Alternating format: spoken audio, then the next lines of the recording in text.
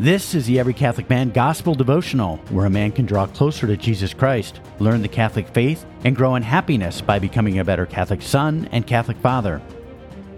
Today we recall the Lord's Supper and how Jesus, the divine priest, with perfect humility, washes the apostles' feet and establishes the priesthood of his holy Catholic Church. We'll reflect upon the need for every Catholic man to build a virtue of observance so we can always honor and respect the Catholic priesthood and Catholic priests. We'll also consider the need to reject the deadly sin of pride and grow in the holy virtue of humility. If you'd like to read along or study later, episode notes are available, which include a complete transcript and all the references to the Bible and the Catechism of the Catholic Church. You can find the notes posted nearby or at everycatholicman.com. Here is today's Gospel reading. Today's Gospel reading from the RSV Second Catholic Edition, available from Ignatius Press, is from the Gospel of John, chapter 13, verses 1 through 15. Now before the feast of the Passover, when Jesus knew that his hour had come to depart out of this world to the Father, having loved his own who were in the world, he loved them to the end.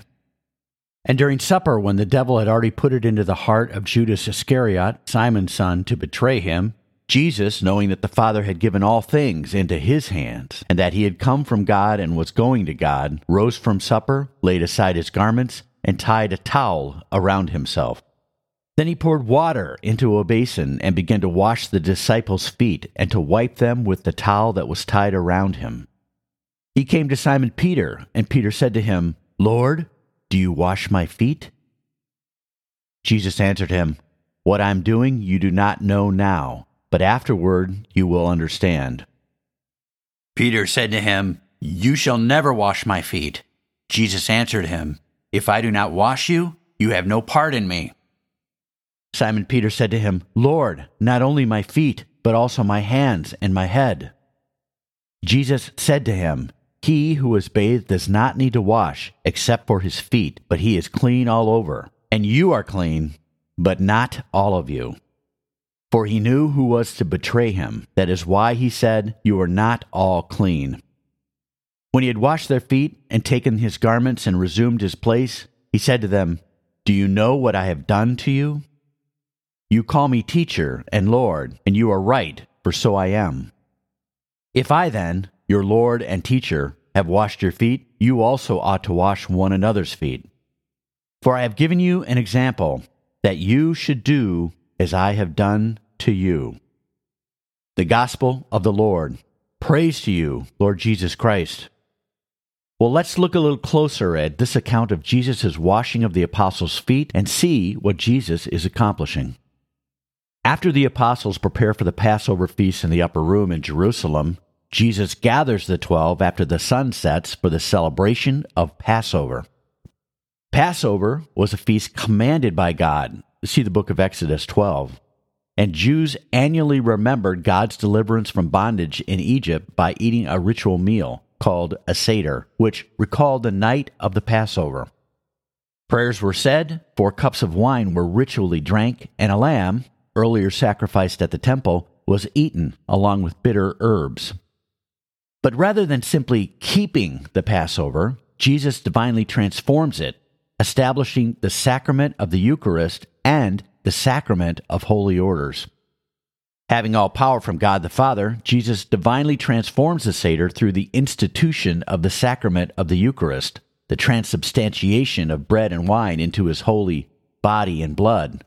See the book of Matthew, chapter 23, verses 26 through 29. Prior to establishing the Eucharist, Jesus also institutes the sacrament of holy orders, ordaining the 12 apostles into his holy Catholic priesthood so that they can offer the Eucharist.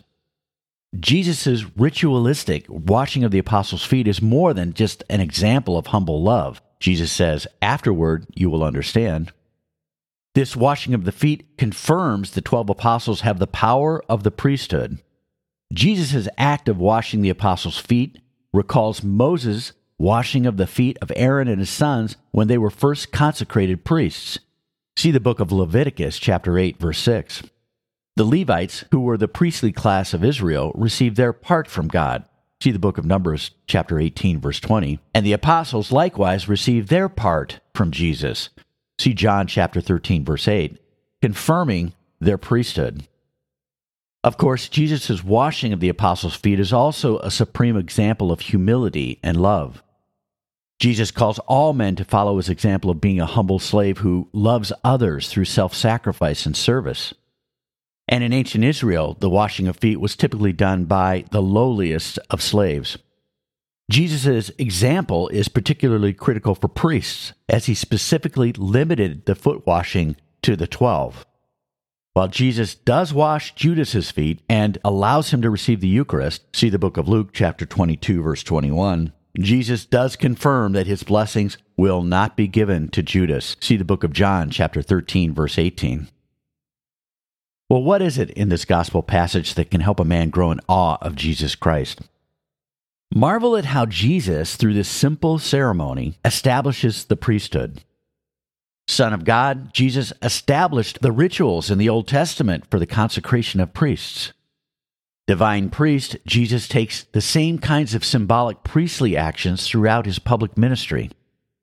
Jesus humbles himself to wash the feet of the apostles to initiate them into the Catholic priesthood. Risen Lord, after the resurrection, Jesus guides his holy Catholic Church to formalize and perpetuate the sacrament of holy orders. Well, what is it in this gospel passage that can help a man grow in happiness? Well, here's a couple of ideas. Honor and respect the priesthood and priests. Realize, Jesus' initiation of the apostles into a new priesthood establishes the means for his sacrament of the Eucharist to be made available to men in the age of his holy Catholic Church. Believe. Reflect upon the establishment of the sacrament of the Eucharist and the priesthood. See the Catechism of the Catholic Church, paragraphs 1406 through 1419. Pray. Almighty Father, help me build the virtue of observance, a part of justice. So I am grateful for the great sacrifice of those who are received into your holy priesthood, and I always honor, respect, and support your holy Catholic priests. Amen. Here's a second way a man can grow in happiness by reflecting upon today's gospel. Reject pride and embrace humility. Realize, today's diseased culture embraces the deadly vice of pride. Men today seek attention and fame on social media. Men strut, they boast, they trash talk, and there's a widespread, outright celebration of pride as some kind of perverse virtue. In stark contrast, Jesus, the Son of God, sears his demand for every Catholic man to have deep humility as he himself washes the apostles' feet, the task of the lowliest of slaves in the ancient world. Believe.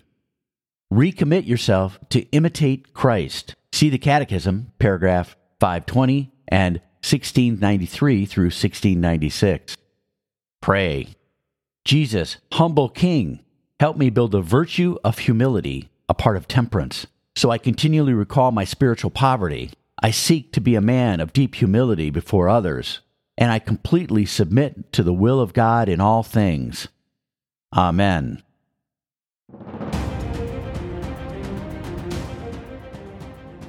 Here's today's wrap-up. Never forget that Jesus wants you to find true and lasting happiness. And here are today's 2 key action steps to grow in that happiness Jesus wants you to have.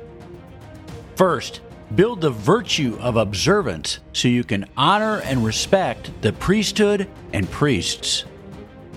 And second, grow in the virtue of humility so you can reject pride and more fully imitate our Lord and Savior, Jesus Christ. Thanks for listening to the Every Catholic Man Gospel Devotional. Invite others to listen. It's an easy way to help lead your family and friends to Jesus Christ and His Holy Catholic Church. Learn more about how to grow in happiness by becoming a better Catholic son and Catholic father by going to everycatholicman.com. Until next time, always give God thanks He's called you to the blessing and honor of being a Catholic man, and stay close to Jesus Christ.